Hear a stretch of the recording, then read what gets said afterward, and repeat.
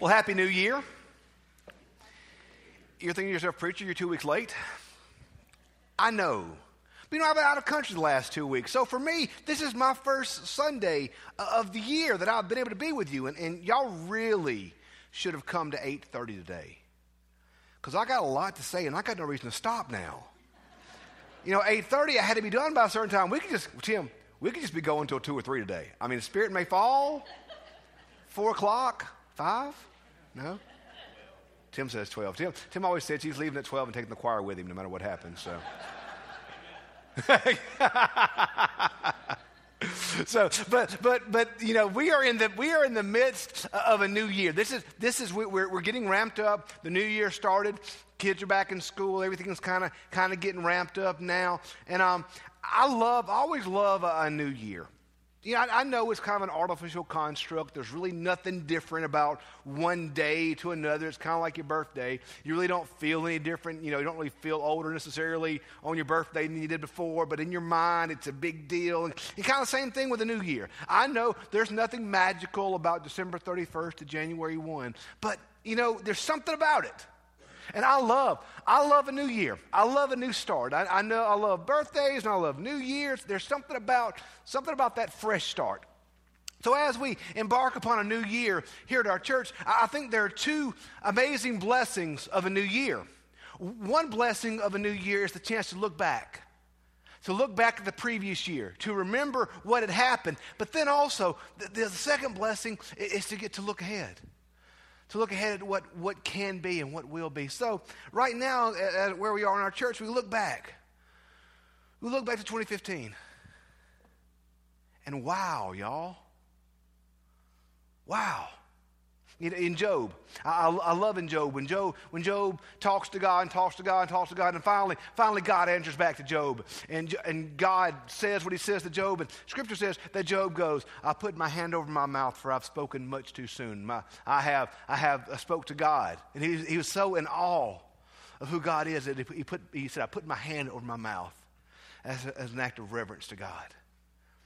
When I look back on the year 2015, in the life of our church, I put my hand over my mouth. What an amazing year we had last year. I have never seen a church finish a year so strong. I have never seen a church end a year with such momentum in every facet of the church. Are we perfect? No, we're not. But we had an amazing 2015. God did amazing things in the life of our church last year. Across the board, from children to youth to adults to older adults to worship to service to missions, in every possible way that God could bless a church, God blessed our church in that way. Individuals came to saving faith. Families were drawn closer together. Lives were impacted here in Madison, across Madison County, internationally, everywhere. This church made a huge difference in so many lives in the past year. 2015 was an amazing year. And as we get ready to move forward, we have to stop and just say, thank you, God. Thank you for what you have done, because Scripture's so clear. That's one of the things that God really wants for us to do. You go and look in the Old Testament. I love the story of Gideon. In Gideon, he starts off with this big old army. And the Lord says, nope, that's too big. And whoever looks at an army and says, that army's too big. You always want a bigger army. But God keeps whittling it down and whittling it down and whittling it down, finally to the point he doesn't have much left. And the reason being is so that when Gideon won the battle, the only person that could get praise and get credit for the victory that had come was God. God alone deserves our praise and our glory from what has happened in this place this past year. Now, looking ahead to next year, 2016, or the year we're in right now, it's going to be even better. It's going to be like that ooey gooey part of the pecan pie. It's going to be even better. When you look across the scope of our church, we're gonna see, y'all, this year, we're going to see individuals come to saving faith in Jesus Christ. We're going to see families healed. We're going to see mission trips. We're going to see children grow. We're going to see amazing worship. We're going to see God pour out His glory in so many ways in this next year that I just can't stand it. I can't wait to see what God is going to do. Our best days as a church do not lie in the past. Our best days are yet to come. The best part, that's not to say that we hadn't done amazing things. That's just to say it's going to get even better. Because the Bible says God's always doing a new thing. So what God has in store for this church is going to be better than anything our minds can even fathom. Great things are going to happen here in this place next year. And I can't wait to get through with it and just look back and say, wow, what has God done here? Wow. So as we move forward, there's something we got to do, though. See, as you're growing, as you're moving forward, what you got to always do, you got to know who you are. Because if you don't know who you are, then you're really not going to be where you need to go. Because who you are shapes where you're going. Who you are kind of determines the route you take and the trajectory that we take. So as we as a church move forward to where we're going this coming year, we need to always be very clear in who it is that we are. I tell people starting off ministry, one of the most difficult things when you start preaching is figuring out who you are. So I look back in my times in ministry when I first started preaching when I was in the Delta, those 3 little small churches, bless their hearts, I don't know much now, but I knew a lot less back then. And those folks put up with some bad sermons. Oh my gosh. I know y'all do too, but they were worse back then. And I had to go there to the Delta though to find some confidence. And then I had to go to Philadelphia to kind of find my voice in preaching. And I had to go to Ripley to learn how to kind of administrate a church. And everything I did got me trained, got me ready for what God had in store. Y'all, there are no coincidences with God. There are no accidents with God. God's not in heaven going, boy, I didn't see that one coming. He's God, y'all. He kind of knows what He's doing. He's kind of a big deal. So God is always at work in our life. God is always at work in our life, shaping things and directing us and getting us where we need to be. God's always working in our life. And so we have to stop and say, wow, thank you, God. So who are we? As a church, here at St. Matthew's, who we are. That's where we're going to go the next 4 weeks. The next 4 weeks, as we think about where God's calling us to in 2016, as we get ready for Lent, which is to follow that, as we get ready for God to do these things, we're going to stop the next 4 weeks and just kind of take some time and worship the next 4 weeks to talk about exactly who it is that we are. Who are we? Well, we're a place of grace. We're a place where everyone that comes into this place feels loved. No matter what baggage you bring, no matter what failures lie in your past, no matter what mistakes you have ever committed, you come into this place and you're going to be loved. No matter what victories are in your past, no matter what successes you may have had, no matter what may have gone right in your life, you're going to be loved. Because, see, your worth is not based upon your past. Your worth is based upon who you are. Who are you? We're going to get there in a few minutes, don't worry. But everybody that comes in here is loved. We're a church that wants to make a difference. When you look across the scope of all the places our church exists, geographically, I mean, we have folks in this church from all over, y'all. What a blessing to know that our church, this church right here, is uniquely poised to impact the greater metro area. There's not a place in the Jackson metro area that we don't have somebody, y'all. There's not a place around here we can't plant our flag and say, let's talk about what God is doing in this place. We are so well positioned to take the good news of God's grace across the metro area. When you look at where we are, When you look at who we are, when you look at what we're doing, you can see all the places that God wants to do great things here in our church, here in our community, here through us. God wants to do amazing things. You look at our theology, what we believe. We are a church deeply rooted in Wesleyan, our Wesleyan thought, and our United Methodist connection. It's not that Methodism is the perfect system or the greatest thing ever, but it's who we are. It's the covenant that we live under. So who are we? The next 4 weeks we're going to talk about this.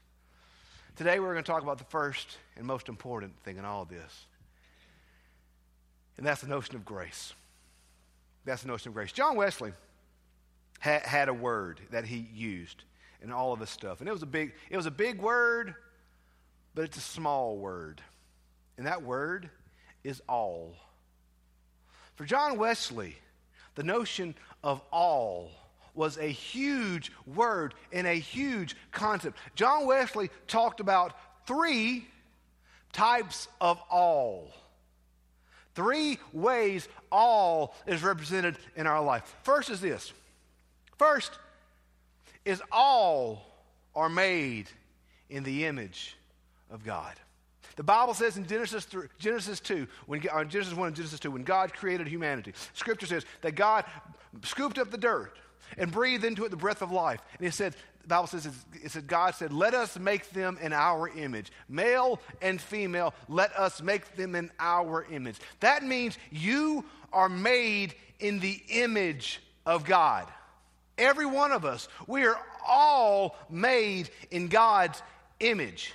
Does that mean God looks like you and look like God? Not really, but it's something deeper. It's something more than that. It's something bigger and deeper than just a physical image. You are of a sacred worth to God.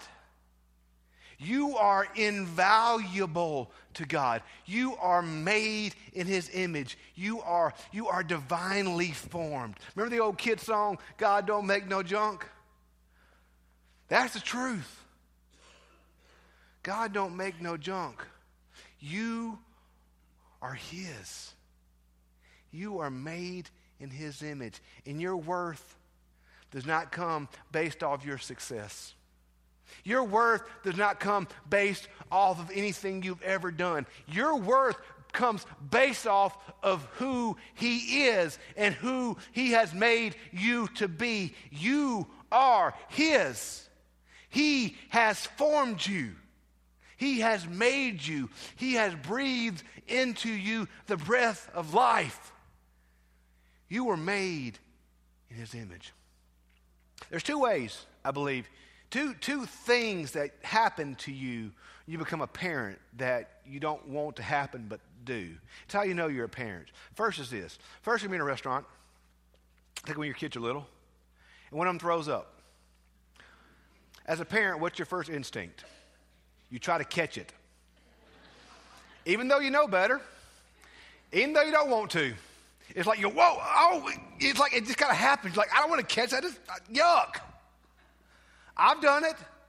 Most of you parents have as well. You're laughing, but you've done it too. You try to kids throw up. You have. Amen? Tim says not amen. The other thing you do as a parent, just instinctually just happens.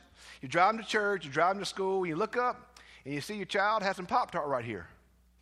What do? Amen? Every parent, you spit as a cleaning device.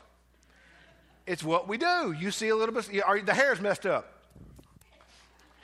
By the way, I got Purell. Don't worry. I'll clean my hands before I shake your hand. Don't worry. You won't catch Ebola from me. Don't worry. You'll be fine.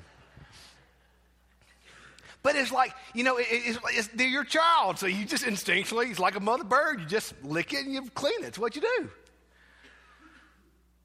The way I describe what it means to be made in the image of God is this. God makes us. God forms us. God breathes into us the breath of life. Then it's like He goes and marks us. You are made in His image. Everyone that is, everyone that's ever been, everyone that ever will be is made in the image of God. That's where your worth comes from. Your worth does not come from your job. Your worth does not come from your family. Your worth does not come from your success. Your worth, your very being, it comes from the fact that you're made in God's image. Because nothing can ever take that away from you. Nothing. That's one all. The second all is this. All are made in His image. Second all is this. All are equally broken. We are all the sons and daughters of Adam and Eve.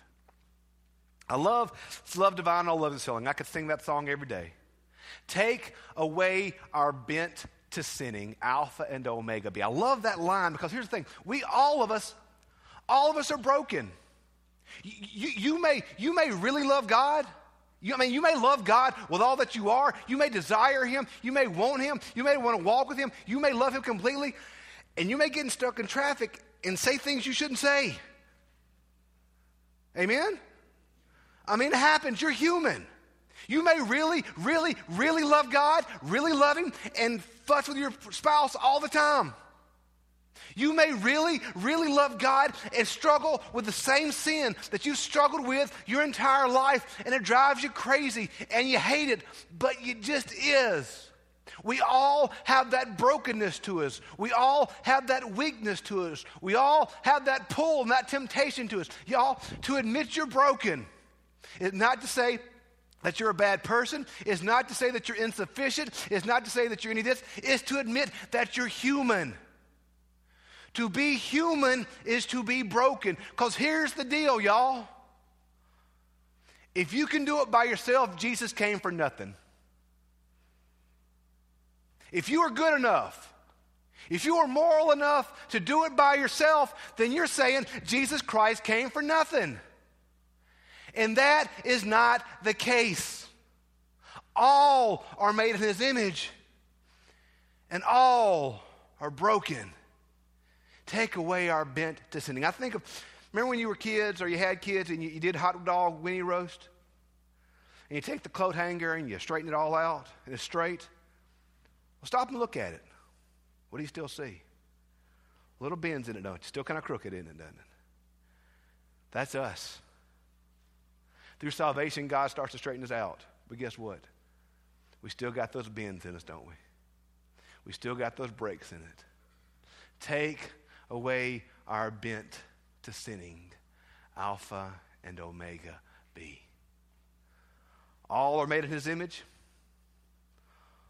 All are broken. And Christ Jesus died for all. For God so loved the world that whosoever would believe would not perish, but have eternal life. The Bible says that God wishes that none should perish, but that all should be saved. Christ died for the world. He didn't just die for the good folks, he didn't just die for the bad folks. He died for everybody. He died for the world. That means the big world, and that means you. We're not just, now that means He died for them, because there's a them that we don't like. We all got a them. Somebody we don't like. In Jesus' day, they call them Samaritans. You got somebody you don't like. Jesus died for them. He died for you too. He died for the world. Those who deserve it and those who don't, because none of us really do. Those who get it and those who don't. He died for everyone. Think of the miracle that we read about. Jesus turning the water into wine. Everybody, it was the party, got it, didn't they? Not just the good folks, not just the bad folks. Everybody at that feast received the blessing of the miracle. So was it with us? All who believe receive that blessing. All. Old preacher was driving down the road, and I was swerving back and forth. And I was trolling him, saw him swerving, cut the lights on. Pulled him over, said, "Preacher," said, "You okay?" He said, Preacher said, yes, sir, I'm good. He said, saw you swerving. Just got in that cup there. Preacher said, just some water. Patrolman said, can I see it? He said, yeah, sure. Gave it to him. Took some of it and said, preacher, this is wine. Preacher said, praise the Lord, he's done it again.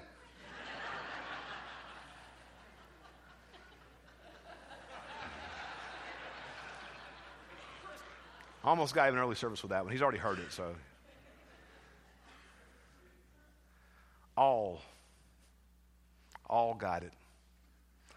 All got that miracle that we're at the party. All is who Christ Jesus died for. But y'all, here's the rub. Here's the thing. If you don't accept that, it doesn't do you any good. God has forgiven you. God loves you. God desires to know you. God desires to be in relationship with you through Jesus Christ. You are of infinite worth. You are of infinite value. You are precious and sacred to God. You are his prized creation. You are the apple of his eye. He loves you. He desires you. He wants to be in relationship with you. He wants to forgive you. He wants to give you grace, but that does you no good unless you accept it. You're walking around with a Powerball ticket in your back pocket, but you got to cash it in. You're walking around with the greatest gift in all of creation in your back pocket, but you got to cash it in. God cannot give you grace until you receive it. Until you accept it, it doesn't do you any good. You are loved more than your mind can fathom. You just got to accept it. Our problem is this. We want to earn it, don't we? We live in a wage-based economy. We earn things. The Bible says this: the wages of sin is death, but the gift of God is eternal life through Jesus Christ our Lord. In other words, wages, what we earn, is death. But what we're given is a gift, and it's grace. So who are we? What are we about? We're about grace. We're about grace. You need to know just how much God loves you, based not off your efforts, but based off of his efforts. You're not loved based off what you've done. You're loved based off what he has done through Jesus Christ.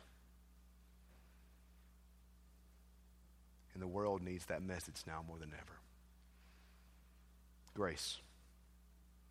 It all starts with grace. So as we move forward in 2016, may we be a people of grace. May God's grace live in all that we do. Let's pray.